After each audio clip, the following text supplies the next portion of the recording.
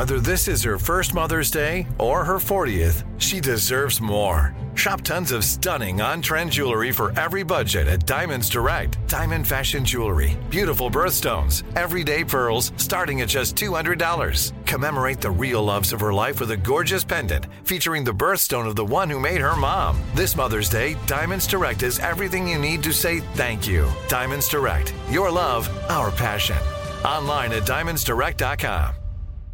What's up, this your boy Lil Duval, and check out my podcast, Conversations with Unc, on the Black Effect Podcast Network. Each and every Tuesday, Conversations with Unc podcast feature casual and in-depth talk about ebbs and flows of life and the pursuit of happiness. Unlike my work on stage, I tap into a more serious and sensitive side to give life advice and simply offer words of encouragement, yet remind folks to never forget to laugh. Every Tuesday, listen to Conversations with Unc, hosted by Lil Duval on the Black Effect Podcast Network, iHeartRadio app, or wherever you get your podcasts. Presented by AT&T. Connecting changes everything. It's Thursday, September 8th. I'm Oscar Ramirez in Los Angeles, and this is The Daily Dive. A lot of people out there may have some regrets about their education. Just about 2 in 5 American graduates regret the major they took, with almost half of humanities and arts majors regretting their choice. After the Great Recession, the country took a big shift to STEM majors, and generally those students were happy with their decision. Andrew Van Dam, Department of Data columnist at The Washington Post, joins us for the most regretted and lowest paying college majors. Next, as the uneven economic news leads to fears of a recession, people are worried about their job security as companies look to cut costs. The 4 kinds of employees most likely to get laid off in a downturn are new hires, high earners, millennials, and recruiters and coders. Aki Ito, senior correspondent at Insider, joins us for how those who benefited from the Great Resignation are most at risk. Finally, as overall pandemic worries continue to fade, one of the biggest curiosities continues to be long COVID. What causes it, and who is the most susceptible? A new study says that psychological factors such as depression, anxiety, and loneliness could be better predictors than physical ailments. To be clear, it's not a causal relationship, but there is an association. Sue-Wen Wang, research fellow at Harvard and lead author of the study, joins us for What to Know. It's news without the noise. Let's dive in. Aerospace engineering, $4.7 million. Chemistry, economics, also quite high. And then on the other end of the spectrum, we have, say, a theology major who can only expect to earn about $2 million over their career. Joining us now is Andrew Van Dam, Department of Data columnist at The Washington Post. Thanks for joining us, Andrew. I am delighted to be here. All right, let's talk about the most regretted and lowest paying of college majors. So what we're seeing is that almost half of those in the humanities and arts majors are regretting their choices. Who knows what the job prospects are like? We're seeing a lot of people that are going to STEM majors are having a lot maybe better time with job prospects and higher paying jobs. They're not regretting it as much, but we're seeing that at least nearly 2 in 5 American college graduates have major regrets about the majors they went into. So, Andrew, I know you guys crunched the data there at the Department of Data. Tell us a little bit more about what we're seeing. Yeah, so while about half of humanities and arts majors regret their major, only a quarter of engineering majors and slightly more computer science, math, and health majors do. So folks who are in those STEM subjects, science, technology, engineering, math, and if you want to add an extra M, that would be medicine, tend to have substantially lower regrets. And yeah, that probably has something to do with the higher pay there. But there's another factor at work too, and that is that since the Great Recession, our nation has kind of pivoted toward being extremely focused on STEM education. You'll remember Barack Obama calling it a Sputnik moment in his State of the Union address, that we need to rally, focus on STEM, and compete with our international rivals such as China. Now, if you're a humanities major, you are suddenly seeing everyone focusing on STEM. You're looking at your degree and thinking, wait a minute, did I miss the boat here? What we're seeing is some data behind that, too. By 2021, we're seeing those people that went into, history, English, religion, they're graduating less than half of the students that they did in the early 2000s, when that was kind of their heyday, when a lot of people were going into those fields. It is incredible, the shift that has happened in just a decade. Computer science majors have nearly doubled, nursing majors have nearly doubled, and meanwhile, we're looking at history, religion that have been cut almost in half. And religion in particular, though, is one of the lowest earning majors, along with a lot of the fine arts and some of the humanities. What do we see when we look at vocational schools and vocational programs? Because, I mean, you take some of those things and they lead to very good jobs, but sometimes you're kind of a little more narrow in the approach. So how do people feel about those?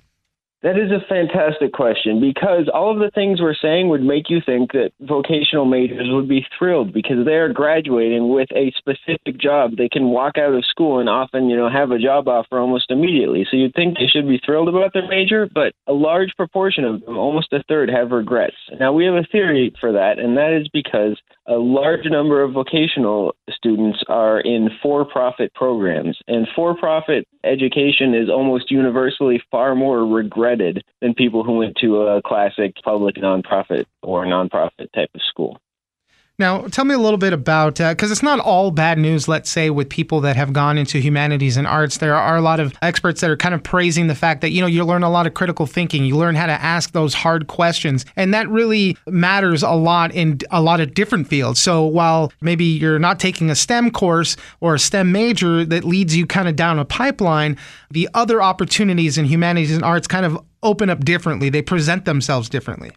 Yeah, so if you look at earnings by the person's percentile in the profession, you will see that the top quarter of, say, history majors earn far more than the bottom quarter of any STEM majors. So a lot matters on who you are, not just on what you study. And a lot of history majors and other humanities majors do find that later on in their careers, the communications and critical thinking skills that they learned as a humanities major are quite valued even in traditional STEM fields. And so they are able to catch up and sometimes even gain ground on people who started out in STEM because they have skills that are highly valued in that field but are not widely taught in STEM courses.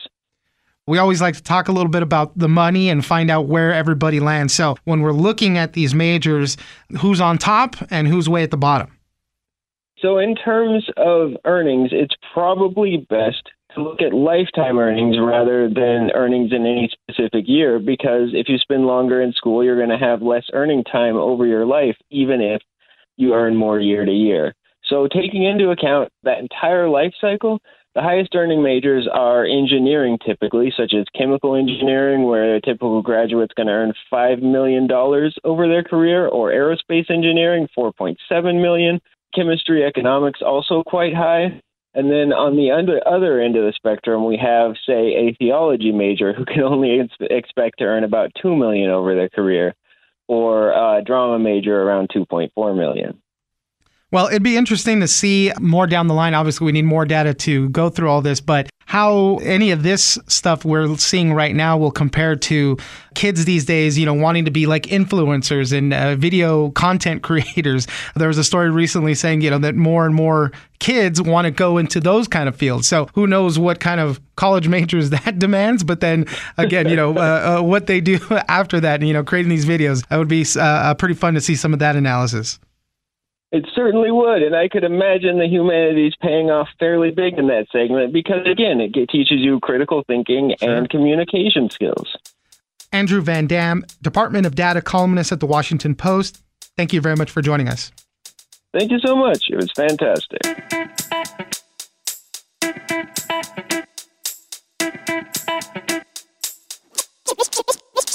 They've been doling out much higher salaries to these new hires than their existing employees. As a result, because they're earning more, they have more of a target on their back, so to speak, compared to some of the existing employees. Joining us now is Aki Ito, senior correspondent at Insider.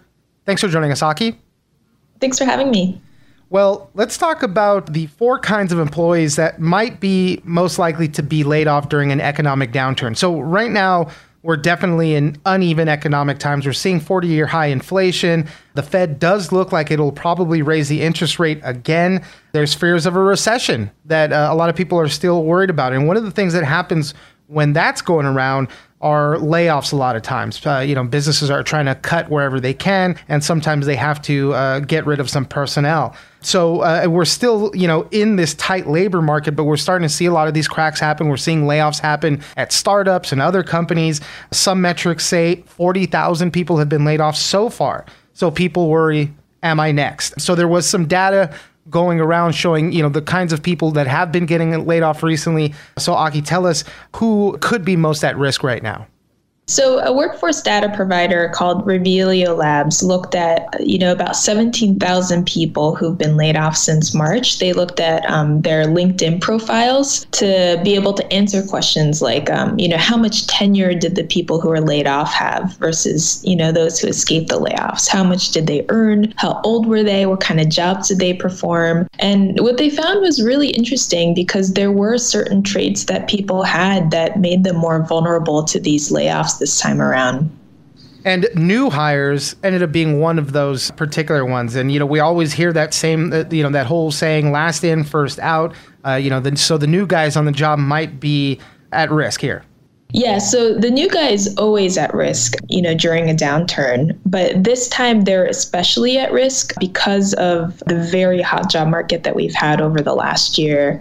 Companies have been forced to compete just so fiercely for new talent that they've been doling out much higher salaries to these new hires than their existing employees. As a result, because they're earning more, they have more of a target on their back, so to speak, compared to some of the existing employees who are earning a little bit less at the moment. Yeah, and that's one of the themes that we had seen throughout the pandemic, right? The Great Resignation, people leaving for better pay, better conditions, better work-life balance, all of that.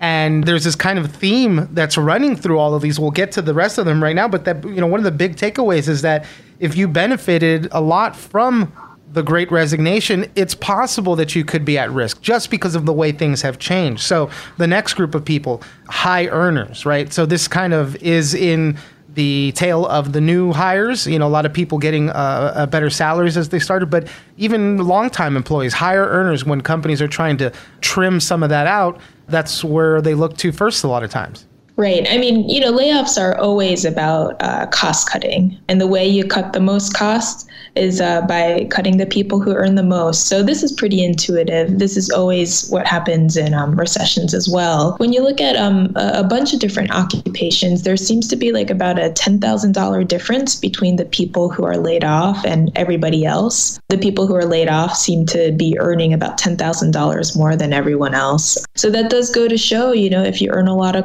money at your company, then that puts you at risk as well. All right, this next group has never really had a lot of good luck, it seems like. Millennials. In the current round of layoffs, I think, other metrics, right? We're looking at different things, different data that we have here in these current round of layoffs. Millennials made up 79% of the workforce, but 94% of the layoffs. Yeah. So, you're absolutely right that millennials have had it very hard over the last decade or decade and a half. Over the last year, though, they were really one of the biggest beneficiaries of this booming job market. They were finally able to get out of their low paying jobs and, move into these positions where, they had better titles, better pay, better working conditions. But because millennials really took advantage of this moment of a really tight job market, as a result, they are more vulnerable right now too.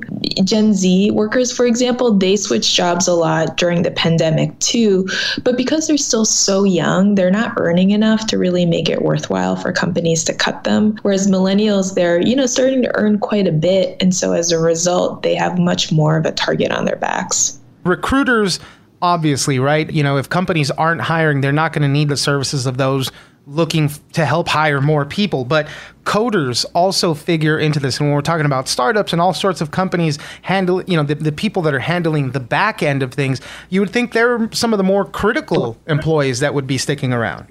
Yeah, I mean, software engineers, for example, tech companies tend to, really hold on to software engineers until the very end because, engineers are considered so core to what they do. But this time around, it does seem like software engineers have been overrepresented in the layoffs. And I think that really goes to show just how much these software engineers ended up getting overpaid during this great resignation. Companies were just going so overboard and giving engineers such crazy salary offers that they're now kind of stepping back and thinking like, oh, we went too far. We can't sustain this. We can't afford this anymore. And so they're cutting a lot of their software engineers as a result. Aki Ito, senior correspondent at Insider. Thank you very much for joining us. Thanks so much for having me. AI might be the most important new computer technology ever. It's storming every industry, and literally billions of dollars are being invested. So buckle up. The problem is that AI needs a lot of speed and processing power. So how do you compete without costs spiraling out of control? It's time to upgrade to the next generation of the cloud. Oracle Cloud Infrastructure, or OCI. OCI is a single platform for your infrastructure, database, application development, and AI needs. OCI has 4 to 8 times the bandwidth of other clouds, offers one consistent price instead of variable regional pricing, and of course, nobody does data better than Oracle. So now you can train your AI models at twice the speed and less than half the cost of other clouds. If you want to do more and spend less like Uber, 8x8, and Databricks Mosaic, take a free test drive of OCI at oracle.com/strategic. That's oracle.com/strategic. Oracle.com/strategic. The 2024 presidential campaign features 2 candidates who are very well known to Americans. And yet, there's complexity at every turn. Criminal trials for one of those candidates. Young voters who are angry. The Campaign Moment podcast from the Washington Post gives you what matters. I'm Aaron Blake, and I'm covering my 10th election cycle. My colleagues and I have insights that you won't find anywhere else. So follow The Campaign Moment right now, wherever you're listening.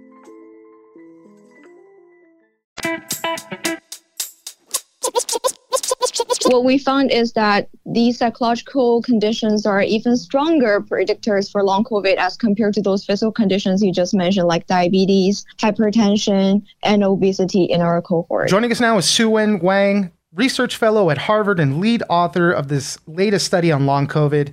Thanks for joining us, Sue-Wen. Thank you. It's my honor to be here. Well, let's talk about long COVID right now. You know, in a lot of ways, we've seen the pandemic subside. Many have been infected. Many have had their vaccines and booster shots. But a big curiosity that still remains in all this is long COVID. You know, so these are people that have been infected with COVID, and then the symptoms remain for sometimes months after even they might be testing negative. And one of the big things that we don't know is why exactly it happens and who might be more susceptible. You know, a lot of people have said if you're immunocompromised or have hypertension, different physical things, you know, could increase your risk for long COVID. But this new study, Sue-Wen, that you were working on shows that some psychological stressors are also indicators of a more likelihood of this. So depression, anxiety, loneliness. A lot of times these were predictors of experiencing long COVID. So tell us a little bit more about the study, Sue-Wen. Thank you for the introduction of our research, and thank you for your interest in our research. So briefly, what we did was from early in the pandemic, we followed more than 54,000 people for a year. Over that year, more than 3,000 contracted COVID-19. So we asked them about their COVID symptoms and how long they lasted. We found that psychological distress prior to infection, including depression, anxiety, worry, perceived stress, and loneliness, were significantly associated with increased risk of long COVID.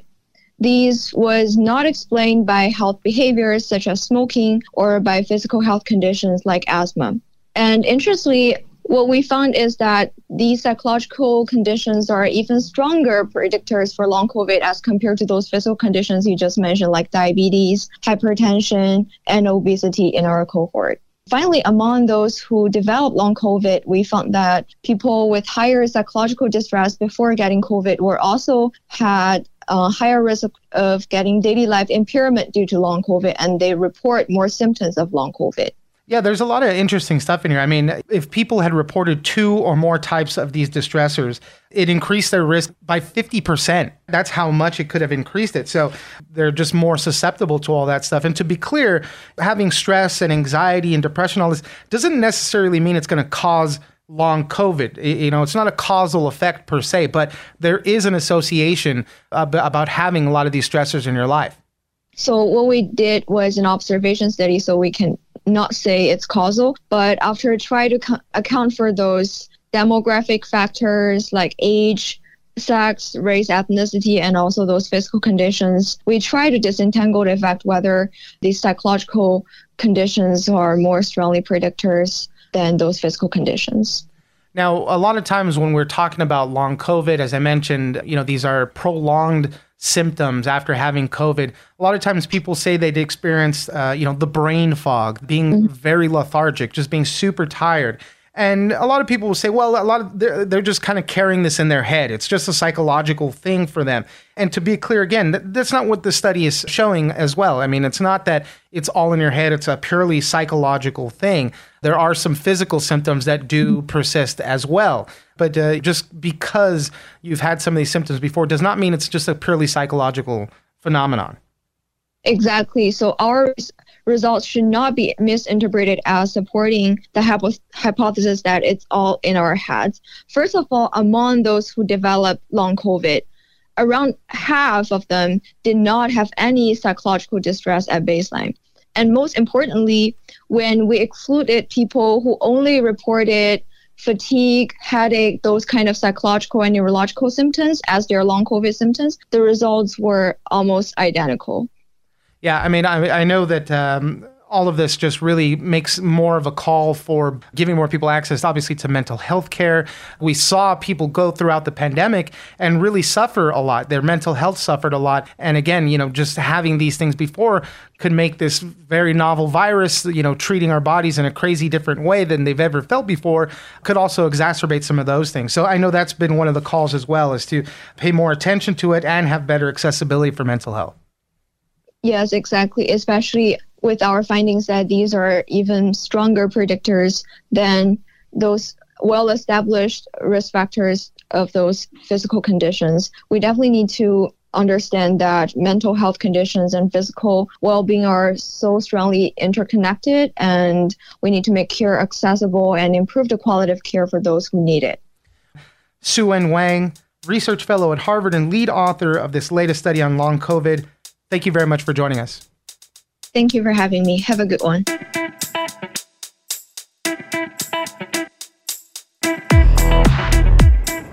That's it for today. Join us on social media at Daily Dive Pod on both Twitter or Instagram. Leave us a comment, give us a rating, and tell us the stories that you're interested in. Follow us on iHeartRadio or subscribe wherever you get your podcast. This episode of The Daily Dive is produced by Victor Wright and engineered by Tony Sorrentino. I'm Oscar Ramirez, and this was your Daily Dive. From BBC Radio 4, Britain's biggest paranormal podcast is going on a road trip. I thought in that moment, oh my God, we've summoned something from this board. This is Uncanny USA. He says, somebody's in the house, and I screamed. Listen to Uncanny USA wherever you get your BBC podcasts, if you dare.